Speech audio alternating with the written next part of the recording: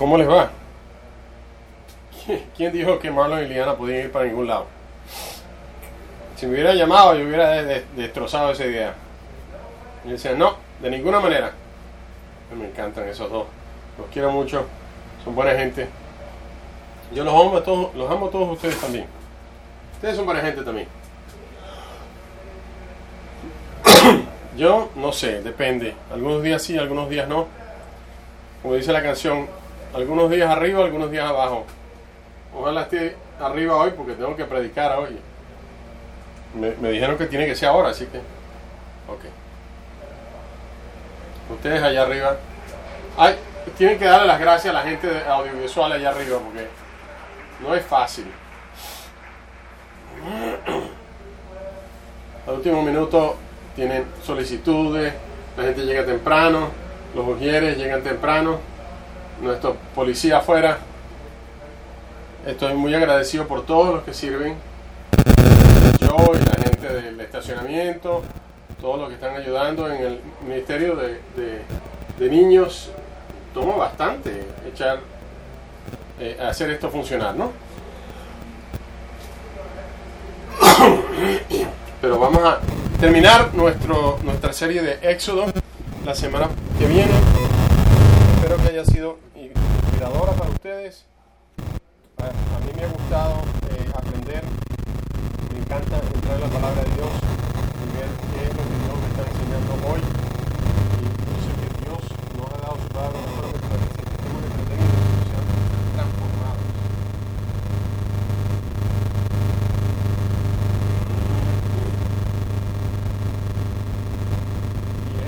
Y esto no es... Yo sé que ese es el plan de Dios, es cambiar al mundo a través de gente que tiene fe en Él, en quién Él es. Y hoy vamos a hablar acerca de sacar a Egipto de Israel. Y uno dice, bueno, Jeff, eso está medio raro. Hay que sacar a Israel de Egipto. Eso es lo que tú deberías haber puesto. Dice, pero la realidad es que tomó mucho trabajo sacar a Israel de Egipto, ¿verdad? Estaban esclavizados por siglos por una superpotencia de ese tiempo, militarmente, políticamente, y tomó mucho trabajo sacar un par de millones de personas de una de esas superpotencias con milagros y maravillas y poder y plagas y no fue fácil, pero mucho más difícil, mucho más fuerte fue sacar a Egipto de Israel. Todos esos años viviendo en Egipto, adoptando las prácticas de los egipcios, viviendo básicamente la cultura de los egipcios. Estamos hablando de siglos, estaba todavía en los corazones de los israelitas. Así que vamos a ver hoy qué tan difícil fue el sacar a Egipto de los corazones de su gente. Y algunas de las cosas que él estaba tratando de instaurar en los corazones de los israelitas. Y vamos a ver un momento en el que ellos demostraron qué tan difícil es vivir como Dios quiere que nosotros vivamos, pero no es imposible. Oremos, empecemos con una oración para usar este tiempo. Padre, estamos agradecidos de poder estar aquí en asamblea y cantar acerca de Jesús, y aunque Él era humilde y manso, es nuestro amigo y es todopoderoso, y cantar acerca de nuestras vidas y de lo maravilloso que tú eres y del ser parte de una familia, y tener lo que muchas congregaciones quieren, y sin embargo el tener esas congregaciones como congregaciones hermanas. Señor, qué bueno que en la medida que veamos estas escrituras esta mañana, que nuestro corazón sea cambiado, que estemos dispuestos a ser retados, a no ser defensivos, y podamos ser humildes, que tu Espíritu sea poderoso entre nosotros, de que podamos, que esto no sea solamente una reunión, porque hay millones de reuniones que pudieran estar sucediendo, pero que estamos aquí específicamente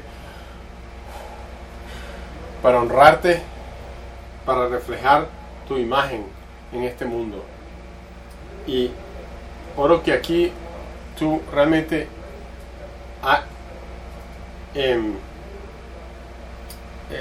nos ayudes a reflexionar lo que has hecho por nosotros y que vivamos de una manera en que te honramos. Y de esa manera poder de alguna manera cambiar este mundo, un mundo caído.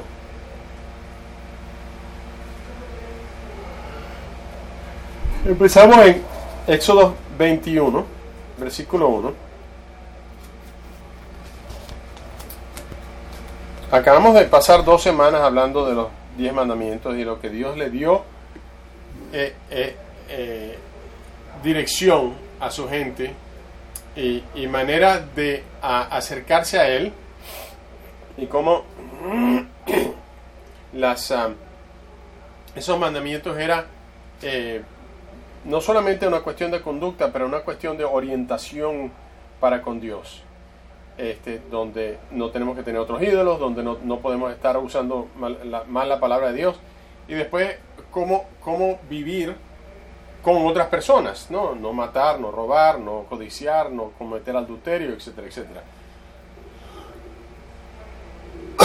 Y hay otras secciones en Éxodo donde estos mandamientos se explicaron y se profundizaron. Y esta palabra, la ley, se usa en todas partes de la Escritura, tanto en el Viejo Testamento como en el Nuevo Testamento. Pero yo quería tomar un momento para hablar, porque es importante el pensar en la ley, que la palabra original en hebreo es mishpat, que quiere decir juicio, justicia, decisiones, ordenanzas. Tiene varios significados, un significado bastante complejo. Y estas son esta palabra ocurre en muchos lugares en las Escrituras. Y la intención es el tratamiento para con otras personas justamente y equitativamente. Y en este tiempo, en el momento en que Dios le estaba dando las leyes a su gente, esta no era la manera en que la sociedad operaba. Normalmente era quien era el que estaba, quien era el que mandaba, ese era el que decidía cómo se hacían las cosas. Si el faraón o el rey o lo que sea, él era el soberano del territorio donde estaba y él era el que decía cómo se hacían las cosas, y así era como que se tenía que hacerlas. Pero cuando Dios le está dando a la gente instrucciones de cómo vivir, el uso de este concepto de mishpat, hay que tratar a la gente justamente, hay que darle privilegios y derechos a la gente, porque cuando él empieza a hablar acerca de esto, él está hablando de esclavos. Dice, bueno, pero ¿cómo? Los esclavos no necesitan, ellos no tienen privilegios ni derechos, pero en Éxodo 21 se empieza a hablar acerca de derechos de los esclavos. Y de hecho, en el versículo 26 y 27 dice, si alguno golpea en el ojo a su esclavo o a su esclava y se lo saca, en compensación por el ojo los pondrá en libertad. Y si alguien le rompe un diente a su esclavo y a su esclava, en su compensación por el diente los pondrá en libertad.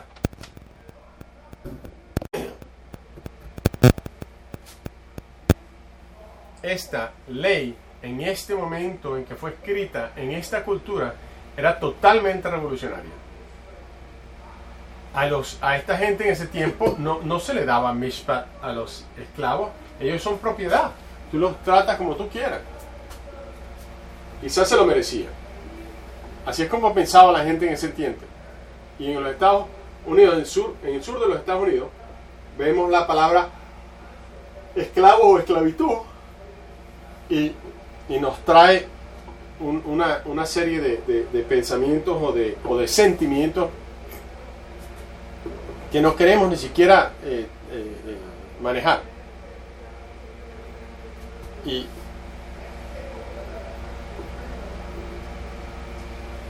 Pero la palabra de Dios era totalmente revolucionaria porque la ponía de cabeza. Porque tomaba el concepto de esclavitud y lo hacía algo que era mucho más humano, mucho más basado en el amor, en la justicia. Éxodo 22, versículo 21, dice: no maltrates ni oprimas a los extranjeros, porque también tú y tu pueblo fueron extranjeros en Egipto. Tú eres un extranjero en Egipto. ¿Te acuerdas cómo te trataban a ti? Ok, no le hagas eso a otra gente. Y hemos visto esto, inclusive en historia moderna. Si le has prestado alguna atención, por ejemplo, a apartheid en Sudáfrica, la opresión que de la minoría, la minoría de los blancos tenían un sistema de opresión sobre la mayoría de los nativos, de los que ya vivían ahí. Y la tentación es siempre, la tentación es que la gente cuando se voltea la cosa, por ejemplo, cuando Mandela entró en poder, la gente quería, bueno, vamos a tratarlos a ellos como ellos nos trataban a nosotros. Pero Mandela dijo, no vamos a tratarlos de esa manera.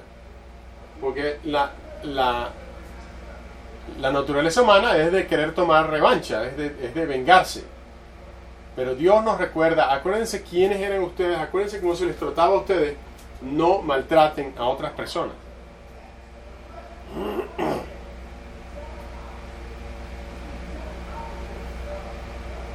Y esto de maltratar es el exacto opuesto de amar a su vecino.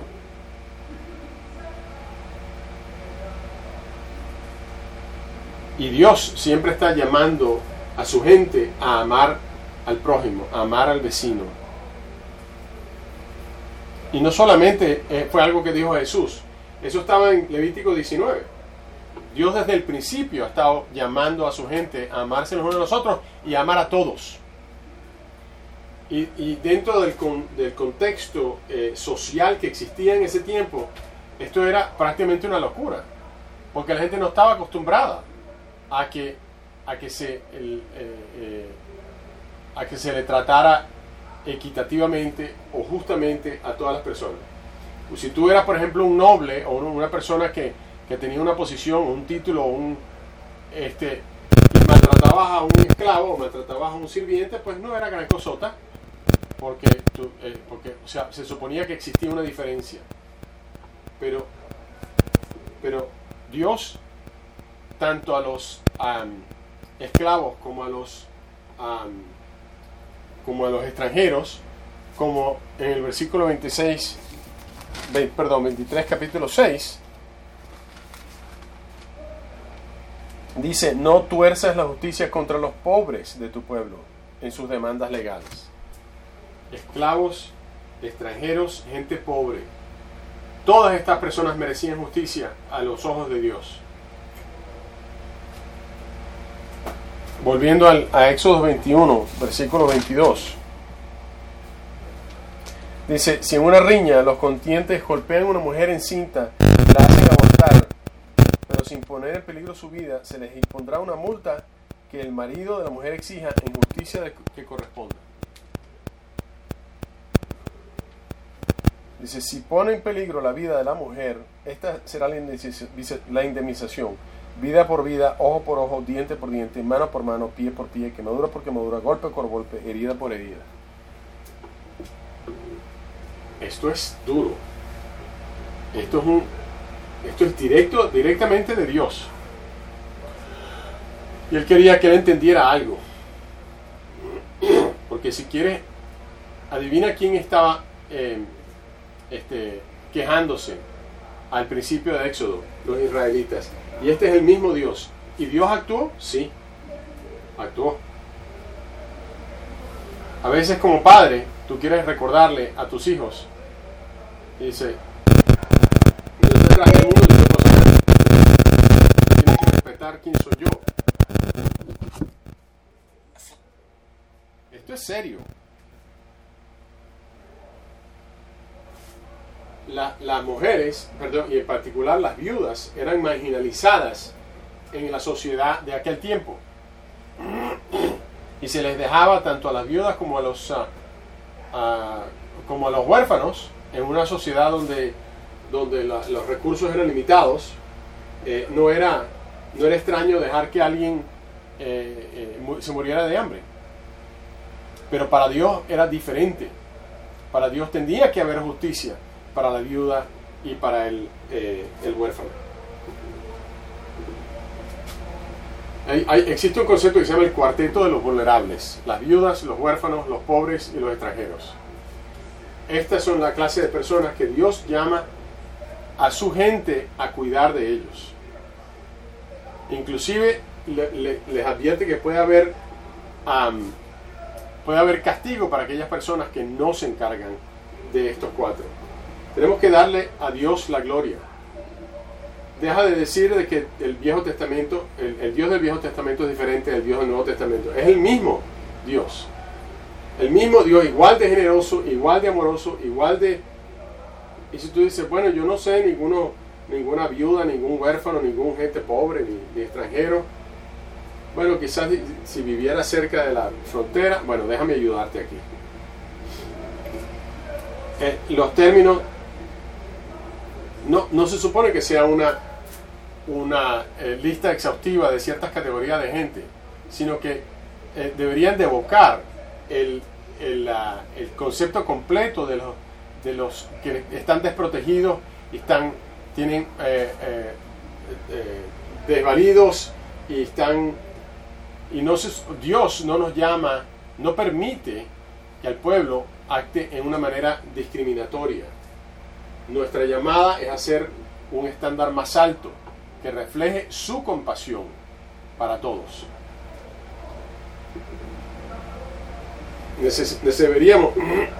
Nosotros deberíamos de contestar ese llamado para con aquellos que están siendo maltratados, que están siendo discriminados, que están siendo tratados con injusticia. Piensa en el Evangelio de Lucas. Lucas tenía una perspectiva, un papel diferente. ¿Por qué? Porque no era judío. Quizás algunos no sepan ustedes, Lucas era un gentil, o sea, no pertenecía al grupo de los judíos. Y quizás, si de todos los evangelios, adivina cuál se enfoca más en los marginalizados y en los maltratados. El de Lucas. Los leprosos, los recolectores de impuestos, las viudas, las prostitutas. Lucas hablaba de los samaritanos, porque él está tratando de que tú entiendas algo. Y en el primer sermón, donde Jesús habla de Lucas, dice, ¿te acuerdas de Isaías? Yo estoy aquí para encargarme de los oprimidos y los pobres, para liberar a los encarcelados. En el primer sermón de Jesús habla en Isaías acerca del cuidar de los pobres, de liberar a los que están en la cárcel, de aliviar a los oprimidos. Estamos hablando de Lucas 4, versículos 17 al 21. Y donde sea que fue Jesús, ese concepto de Mishpat, de Dios, vino con él. Y fue eso específicamente lo que cambió al mundo. E inclusive después de ese mundo, en el segundo siglo, esta es una persona que criticaba a los cristianos. Decía, su meta es convencer solamente a los idiotas, a los esclavos, a los que no tenían valor para la sociedad, a los pobres, a las pobres mujeres y a los niños. Esta es la clase de gente a quienes ellos tratan de cambiar y convertir en creyentes. A ellos se les conocía por esto. Y cuando tú estudias el principio de los hospitales y orfanatos, tienen raíces cristianas.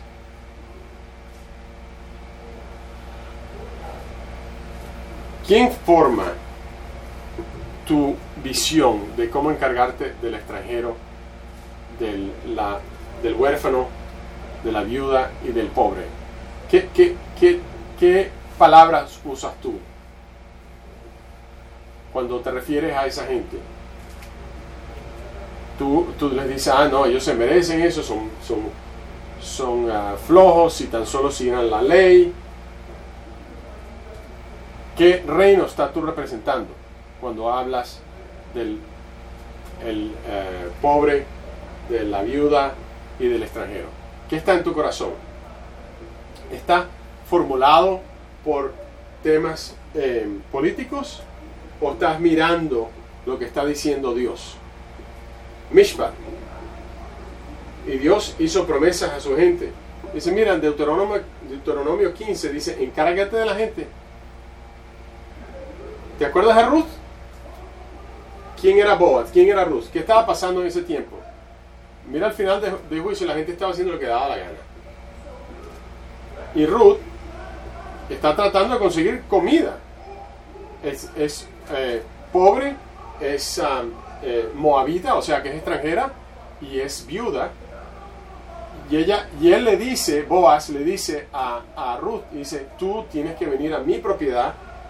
Dice, porque yo soy el único que está siguiendo la ley de Dios, y en mi propiedad tú vas a encontrar ese mishpat, tú vas a encontrar esa justicia. Porque Dios le dijo a la gente, a los israelitas, no coseches todo. Déjale deja cosas en el piso, deja cosas en los bordes de tus campos para que la gente pobre venga y lo recolecte. Bueno, ¿y cómo se te ocurre infringir en mi derecho de hacer más dinero? Para muchas personas eso sería una locura. Básicamente Dios está diciendo, no maximices tu provecho, tu ganancia. Y la única manera que esto sucede, que la gente obedezca ese mandamiento, es que cambie su corazón. Porque si la gente hiciera lo que Dios hace, habría tantas más cosechas de lo que la gente puede aguantar. Porque Dios es el que se encarga. Dios es el que hace las frutas crecer. Dios es el que hace, el que trae la lluvia y el sol.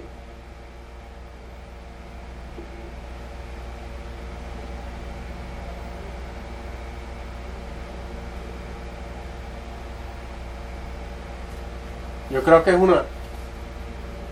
tenemos que mirarnos a nosotros mismos y pensar de dónde nosotros estamos sacando nuestra manera de pensar. ¿Viene de Dios o viene de conceptos que nos rodean? Vamos a Éxodo 32, en los últimos 2 minutos que nos quedan.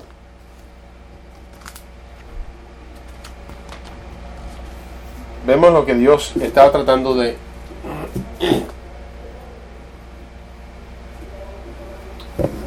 vemos viendo, o sea, Dios a lo largo de todo esto estaba tratando de enseñar a su gente lo que ellos tienen que hacer. La gente estaba de acuerdo, la gente dijo, sí, nosotros vamos a obedecer a Dios. Y a Moisés Dios lo llamaba a que subiera a la montaña para que Dios le diera instrucción, y en esta ocasión estuvo allá arriba 40 días, y la gente decía, no, ellos saben que Moisés está allá arriba, y dicen, ¿qué le pasó a este hombre? No es posible que haya sobrevivido 40 días, ya se hubiera muerto de hambre, nadie sabe lo que está haciendo. Y cuando la gente, al ver los israelitas que Moisés tardaba de bajar del monte, fueron a reunirse con Aarón y le dijeron, tienes que hacernos dioses que marchen al frente de nosotros, porque a ese Moisés que nos sacó de Egipto no sabemos qué pudo haberle pasado.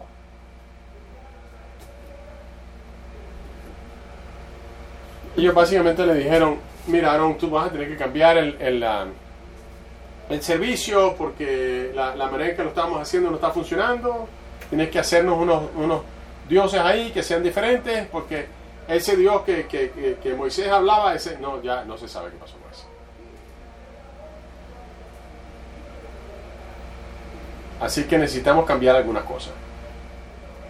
Y Aarón, por supuesto, estaba con Moisés y había visto a Moisés hacer todos los milagros, o sea, Dios hacía los milagros.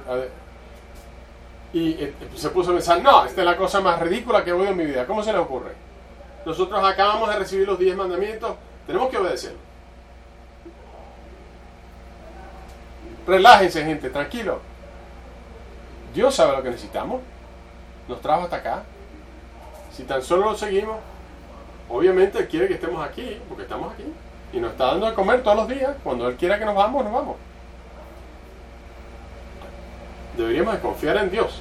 Eso es lo que Aarón dijo. No dijo eso. Aarón le dijo, quítele a la mujer los aretes de oro y también a los hijos y a sus hijas y tráigamelo. ¿De dónde sacó él eso todo eso?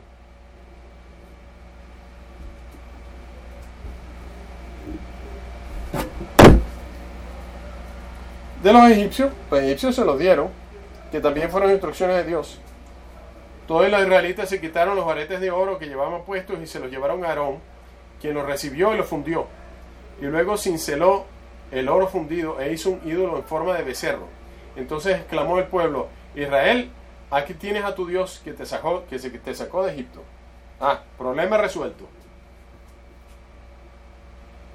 Ahí tiene. Sí, pero ¿y esto de becerro qué? Bueno, los egipcios tenían un culto para con los becerros y para con los toros. Ellos adoraban a los toros como si fueran un dios. Esto era sencillamente regresar a Egipto. Nosotros tenemos que aprender cómo esperar. Tenemos que aprender, eso es parte de ser creados. Nosotros no somos los creadores. Tenemos que saber esperar porque Dios tiene su tiempo. Dios sabe cuándo crear y cuándo hacer las cosas. Y Dios es paciente y Él quiere que nosotros aprendamos a ser pacientes. Pero no. Ellos querían ellos querían alabar a su manera y no la manera de Dios. Y la manera que conocían era manera que se había aprendido en Egipto. Ellos querían glorificarse a sí mismos en lugar de glorificar a Dios. Porque tú sabes, cuando sigues leyendo, no tienes tiempo de leerlo, pero deberías de leerlo. Léete este capítulo 32. Y si no te sorprende, si no se te cae la mandíbula del asombro, tienes que volverlo a leer. Porque la Biblia después de eso dice que justo después de haber hecho esto, de haber adorado al becerro, salieron al desenfreno, a hacer lo que les daba la gana. Y vamos a no entrar en detalles de lo que eso significa. Pero si nosotros confiamos en Dios y en que Dios nos va a llevar a donde tenemos que estar, cuando Él vea que es mejor para nosotros vamos a estar más dispuestos a frenarnos a nosotros mismos, a detenernos y hacer las cosas como Dios quiere. Pero cuando buscamos hacer las cosas como nosotros queremos, entonces la gratificación, autogratificación, es decir, el darnos a nosotros el gusto, lo ponemos por encima de Dios y hacemos lo que nos da la gana. Este becerro no daba ley y no exigía obediencia, no tenía mishpat y no tenía era sordo, mudo e impotente, pero por lo menos no se instruía en la diversión y en el juicio. Esta era la religión diseñada por hombres, practicada por hombres y últimamente inútil para los hombres. Esa es la religión de hoy en día. Dame lo que yo quiero, dame mi música, dame el predicador que a mí me gusta, no me digas nada de lo que yo tengo que hacer, no me digas nada del temor de Dios, sencillamente dame lo que yo quiero oír. y que Él me haga feliz, y que tengan mucho cuidado con esa clase de religión. Tenemos que estar enfocados en lo que Dios quiere y no en lo que nosotros queremos. No alabes a ningún otro, no hagas ídolos, te aparta de otras cosas, te aparta la visión. Si te enfocas en Dios, vas a tener una vida que te va a gratificar a ti y te va a ayudar a destruir al egoísmo que tiene control sobre el mundo. No te acostumbres a aquello que se considera normal o que se considera socialmente aceptable. Busca a Dios. Dios sabe lo que tú necesitas. Y para cerrar aquí, voy a leer este pasaje, no te lo voy a mostrar. Primera de Juan, capítulo 2, versículo 15.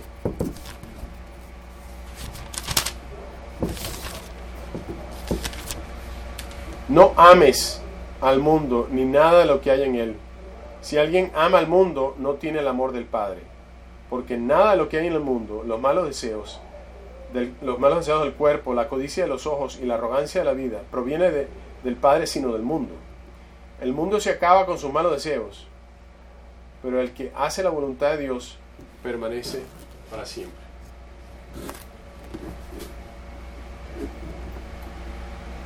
Este mundo y sus deseos están por desaparecer. Y aquellos que aman hacer la voluntad de Dios vivirán para siempre.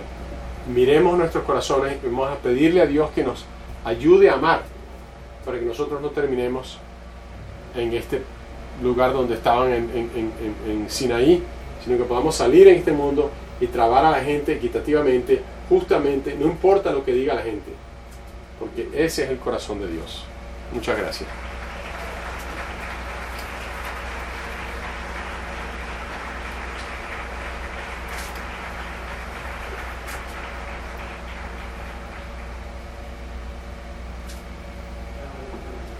Eso fue un gran sermón y tenemos mucho de pensar, y es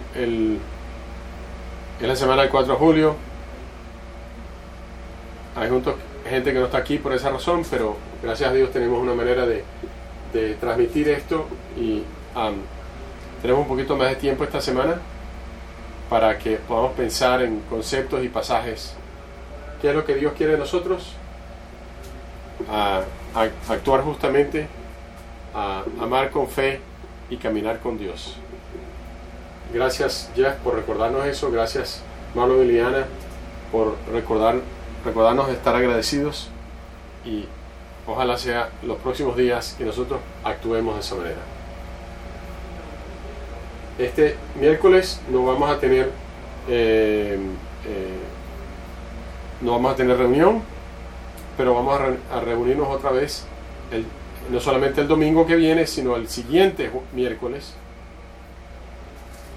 Es un miércoles muy importante porque vamos a estar hablando de nuestros planes para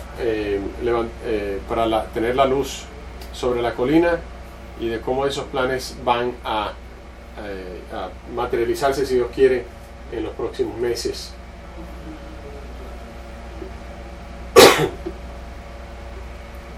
Hoy estamos honrando en maneras diferentes dos personas muy especiales, dos cristianas que ejemplificaron tanto de lo que Jeff habla. En nuestro segundo servicio vamos a hacer vamos a honrar a Lois Schmidt. Ella ha estado como directora de nuestro ministerio de niños por muchos años, y está retirándose, y se le está dando las riendas a Melissa Tolo, que ha estado trabajando con ella. Lois es una persona realmente impresionante, y quizás quiera regresar más o menos a mediodía hoy para tener una presentación y honrar y celebrar a Lois. Y después a las 12:30 la gente va a estar bienvenido a ser parte de la recepción para con Lois. y tantas otras cosas que pudiera hablar de Lois y que vamos a tener más tiempo para eso. Pero la Biblia habla acerca de usar tus dones para servir a otros. Y Lois ha vertido su vida en el servicio de los niños. Y no solamente en esta iglesia, sino en otras iglesias y hermanas en los últimos 15 años. Y yo creo que John y Lois creo que mencionaron algo de esto en el segundo servicio. Estos son discípulos que están ya acercándose a sus 40 años de ser discípulos. Lois ella es abogado, pero se ha dedicado a las necesidades de nuestros niños. Y también han sido líderes de familia, han sido, por supuesto, John es anciano en la iglesia, están constantemente compartiendo su fe, es un tremendo ejemplo.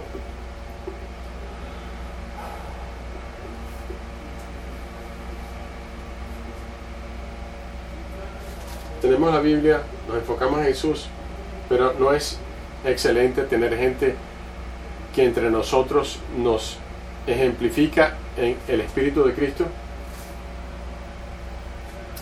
Pablo dice, sígueme a mí en la medida que yo sigo a Jesús. No es una cuestión de jerarquía, ni es una cuestión de altanería, es una cuestión de obedecer a Dios. Y luego, más adelante, a las 4:30, vamos a honrar a una de las grandes luces de entre nosotros, que es Jackie King. Es la clase de persona que cuando piensas en ella, sabes que te puedes convertir en una persona mejor. Ya la extrañamos tremendamente, pero queremos celebrar su vida y celebrar su impacto. Hoy esta tarde a las 4 vamos a estar aquí con nuestros hermanos y hermanas de diferentes partes de Atlanta. Por supuesto que estás bienvenido, bienvenida, para pasar tiempo los unos con los otros y con Bob y el resto de su familia. Gran día. Oremos por todas estas cosas y vamos a levantarnos y cantar una canción más y después seguiremos con el resto del día. Muchas gracias. La canción se llama Profundamente y se trata de hablar de tener el amor de Jesús en nuestros corazones.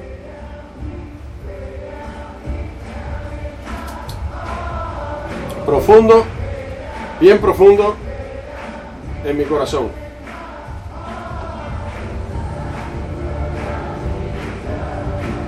Tengo el amor de Jesús. Tengo el amor de Jesús. Bien profundo en mi corazón. Muchas gracias. Hasta luego.